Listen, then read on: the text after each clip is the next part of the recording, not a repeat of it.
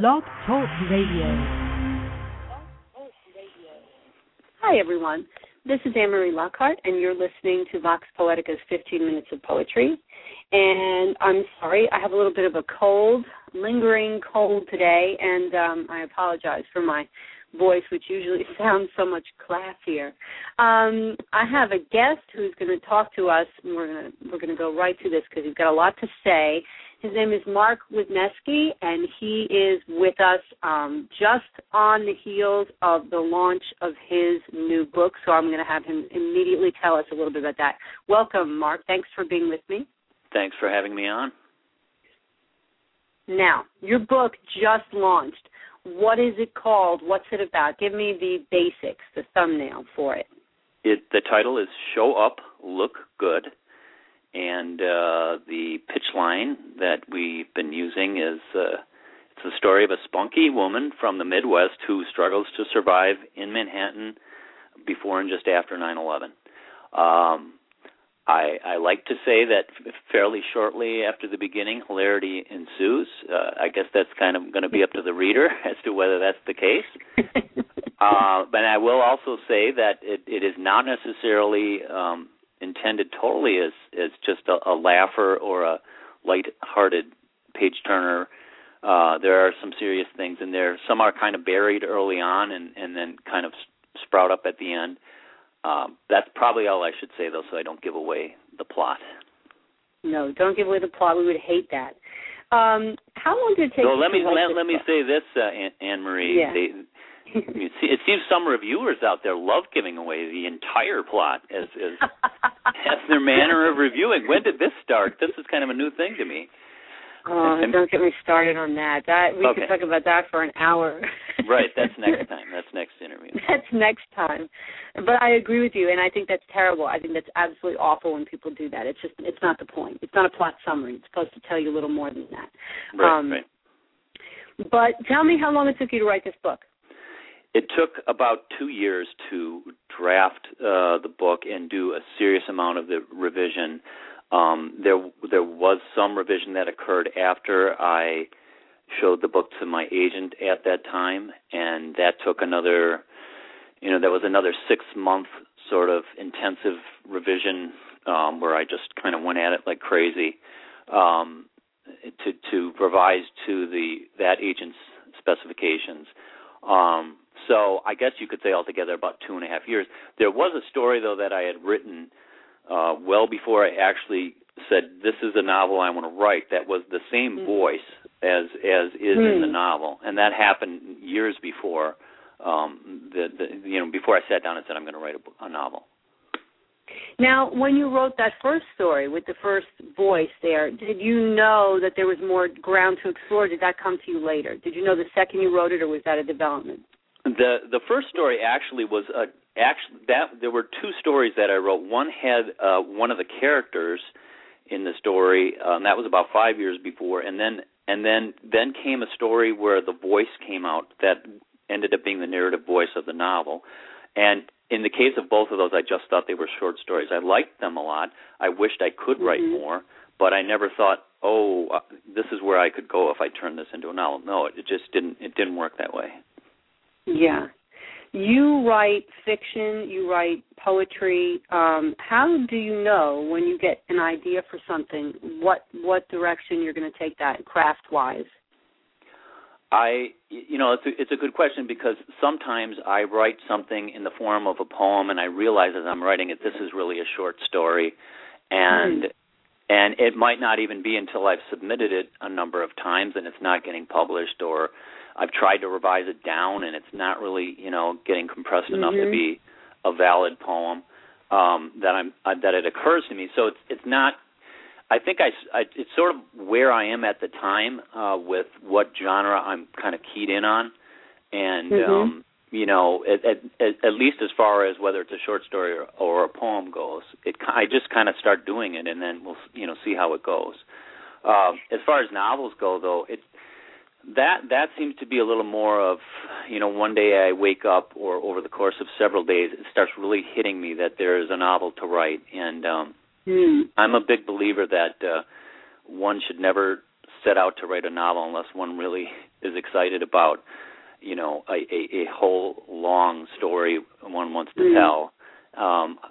You know, and at least that's how it is for me now. So that you know, that is nothing that I know it when it's happening. I can feel it, and you kind of can't deny it anymore. And okay, let's sit down and try to write this sucker. But most of the time, it's stories and poems, and that's kind of hit or miss. Yeah. Okay, that makes sense to me. I want to backtrack a second to one of the things you just said about submitting something possibly in one form and having it not get accepted, and then at that point in time maybe reevaluating it in terms of whether it actually is a different type of structure. And that raises a question for me that I know occurs to a lot of people who listen about submitting and acceptance and rejections and how you roll with that. What do you do when something comes back? Are you ever, how do you deal with the surprise of, gee, I thought that was like the best thing I ever wrote and nobody wants it? Or, you know, what is that process? How do you incorporate rejection into rewrite? I think to look at it all as a sort of lottery or a crapshoot is the best way of dealing with it, going into it, and then as you receive the rejection and as you move forth, you know, trying to write again after you receive a rejection or even an acceptance. Because, you know, the downside a lot of writers don't talk about is what happens to a writer who's had something accepted. And I've worked with a lot of young writers when I was teaching on the college level, and I still do some freelance editing, and I've watched what happens after an acceptance, and sometimes a person gets a big head and starts thinking everything they write now is going to be published, and it's not true. But I think you know, the good news is never as good as you think, and the bad news is never as bad as you think. And it is a crapshoot. It really is.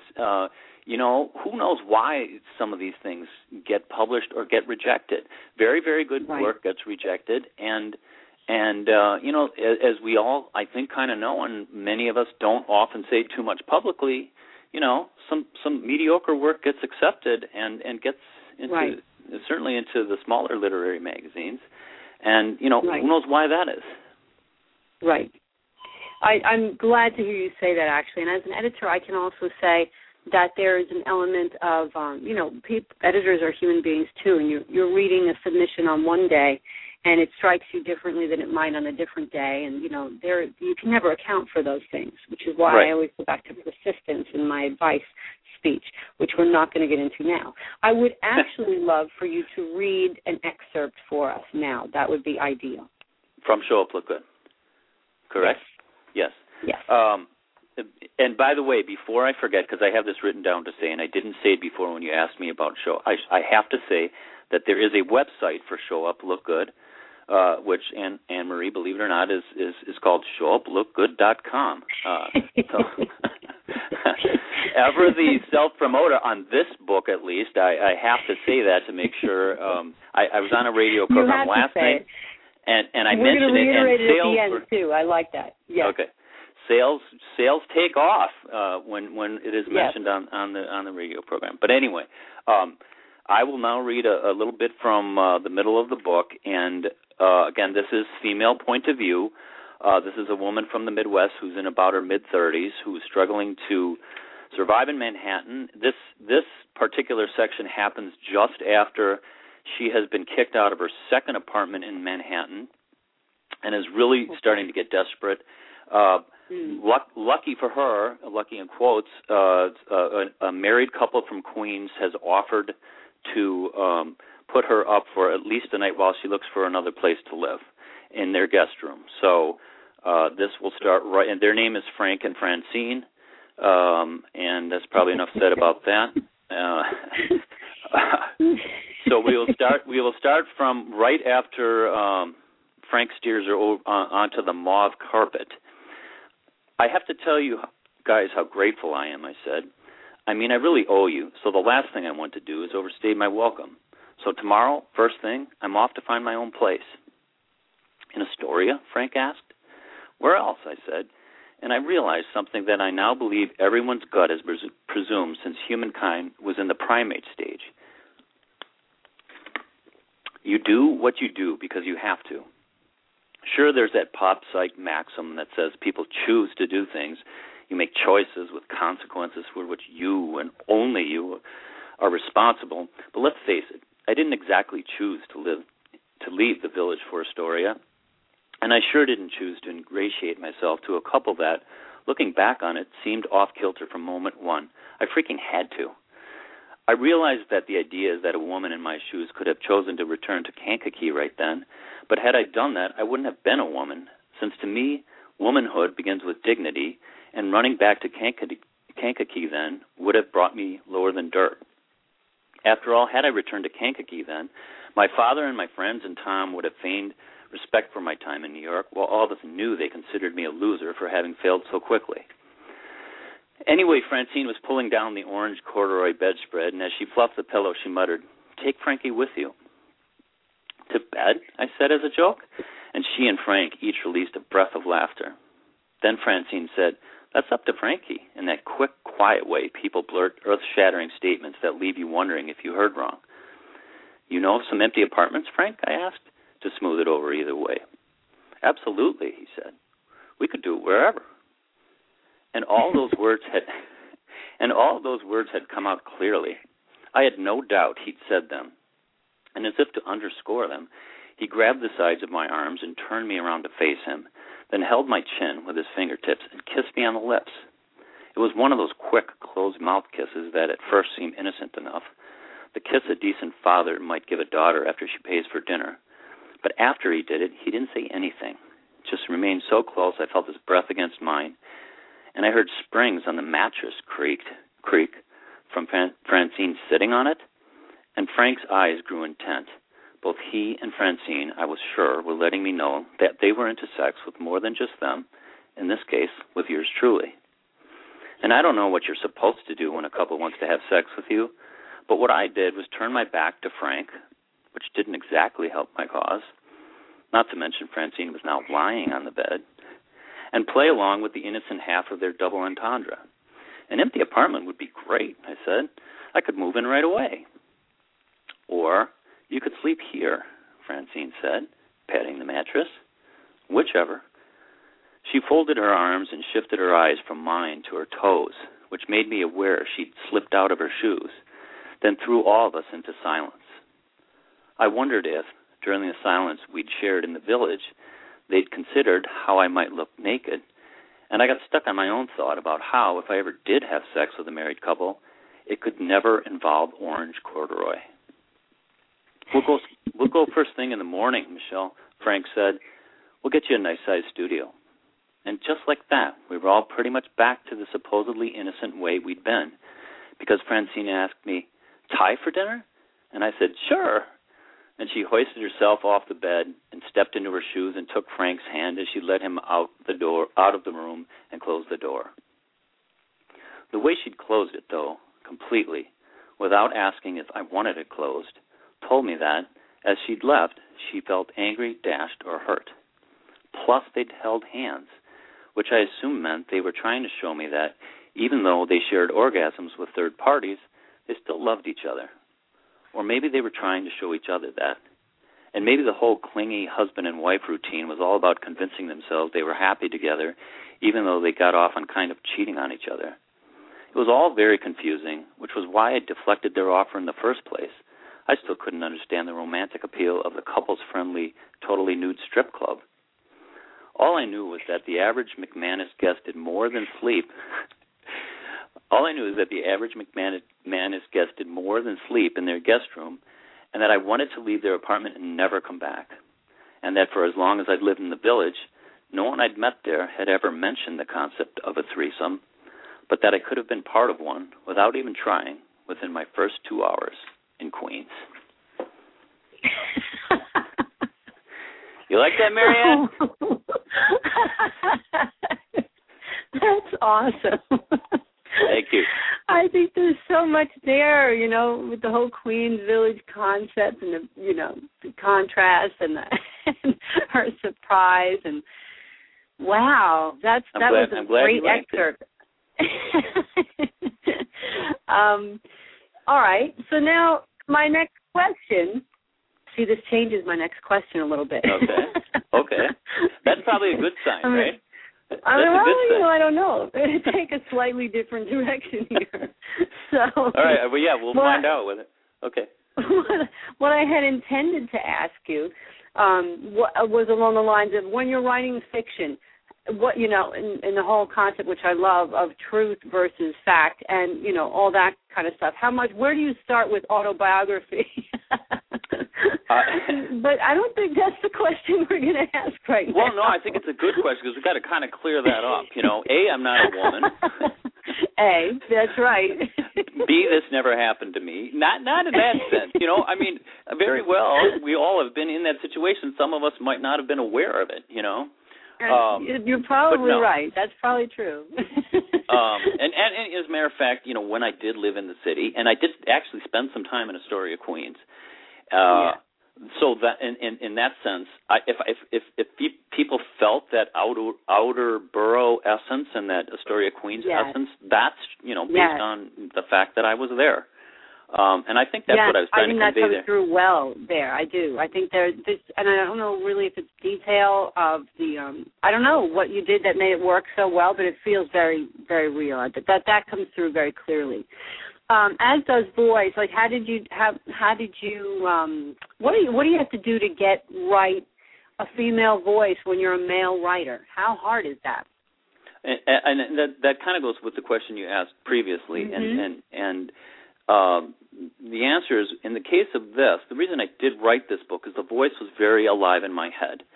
And it's a voice of someone I know. We don't have time to get into who it is right now, because I'm seeing here that we're running out of time. But it's a voice, it originally was based on a voice of someone I know, someone my wife and I both know very well, and who is a great storyteller and is kind of loud and funny. And the voice just was stuck in my head. When I realized this was a novel, I also realized kind of at the same time that this was the voice that needed to tell it, and it was easy to do because I could every once in a while, if I got stuck, just listen in my head and think, how would she have said this, or if she were there, what might have happened to her? Or maybe it didn't happen to her, but she's such a good storyteller. How would she have bullshitted her way through telling this part of the novel, even though it didn't really happen, Right. And I think the beauty of that method, I mean, there is the write what you know, express yourself, find your voice kind of idea of how to write. And then there's, this method that I used in this case, which was forget yourself, think of another voice of somebody totally not you, and think of yourself as a sort of scribe or a secretary and just type away while you hear this thing in your head and just let it go. Just let it tell whatever it wants to tell. And that's sort of what happened here. So I do think, though, that does lend to, if you can be consistent with it and only listen to that voice in your head, it can come out pretty consistently and with a lot of authority, even though here I am a guy and this is a female voice.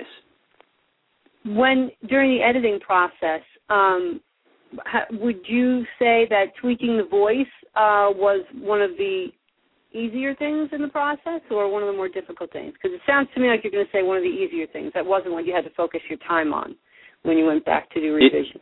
It was pretty easy. I think the most of the time that was spent on revision with regard to the voice had to do with when the agent stepped in and said, she's too brash, the novel goes on too long, she's too funny, she goes off too much into long sentences. The reader, this is going to be a love it or, I mean, it possibly right now is a love it or hate it book. It was even more so, I think, back then because she was very, all over the place and wisecracking, and there were a lot of all caps and a lot of italics and, a lot of half-page long sentences, and that all got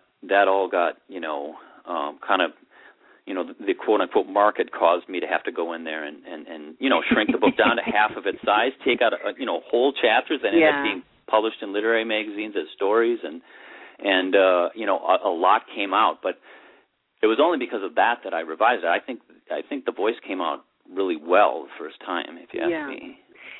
When you work with an agent, publisher, whoever is giving you their editorial direction on this, what is that tension like for you as a writer? For me, I think anytime a person, that I or anyone that I know can get an agent to be honest about what a book needs to be sold and get them to spend a good number of hours on reading it and providing feedback in that direction that makes sense, that's a gold mine, and a person should hop to it. I mean, if that's your agent and they're saying I can't sell this because I only know X, Y, and Z who might be interested in this, and they like it this way, that's your ticket right there, and you better it doesn't matter what you think at that point. Either you get rid of the agent or you do what the agent says, and you can't get rid of too many agents. It's a small town. But I think it's, I don't think there should really be any attention. I think a person should be grateful because, as a lot of people know, you can't even get an agent. And then if you have one, it's hard to get, hard to get them to talk to you on the phone. It's hard. These are busy people. So if they're into it enough that they're going to say, this is how we can sell this book more easily, do it. Yep. We are over time, and that's just the way I like it because it gives people a little bit more than what they expected, which was always a good thing. I wanted you to give us that website again. There was so much more I wanted to ask you, but we'll have to do that again on another interview down the road. So let's go through the website again. It is showuplookgood.com, and there's stuff you can click to get free stuff. There's things about news and events and readings that are coming up. I'm going to be in Cambridge and Boston and Portsmouth next week, and back in the city again for a couple readings. One done by an actor at the end of November and early December. So people can go there and come hear the book read out loud again if they want. And but by all means. That's the website, and I'll appreciate, people stopping by and taking a look at it. Okay, showuplookgood.com. It has the title of the book does have a comma in there. I'm an editor. I focus on these things, but the website does not. That is correct. Yes, that's a good point. So just use the words, people. Leave the punctuation out if you want to find the website. Thank you so much for being with us. I'm wishing you the best of success with this novel, and I'm planning to get to a reading so I can hear more of that. I want to see what happens in that scene, Mark. It does go on. She does have that Thai dinner in the next chapter, and that's not a bad chapter either, in my opinion, at least. But I thank you, Anne-Marie, for having me on. It's a pleasure to talk to you. You're a great interviewer, and I'm going to be listening to more of these shows. I love your show. Wonderful. We love having you listen. We love having you on. So we're going to schedule you to come back and do a little more talk. I would love to talk more to you about crafts and things. So we do have more, when you have more time because you're going to be busy doing your tour. So we will get you back for some other conversation, and you'll have another book to promote at some point. So that'll be good too. Thank you. In the meantime, it's a rainy Friday over here, and they're talking about snow in certain parts of the area, north and west, and some other craziness, and it's still October, and I really don't want to hear that, but it tells me it's a good time to spend some time on your own writing and reading and listening to some back episodes of 15 Minutes of Poetry. So have a great week, everyone. We'll be back next week. I hope you have a creative week. Bye-bye.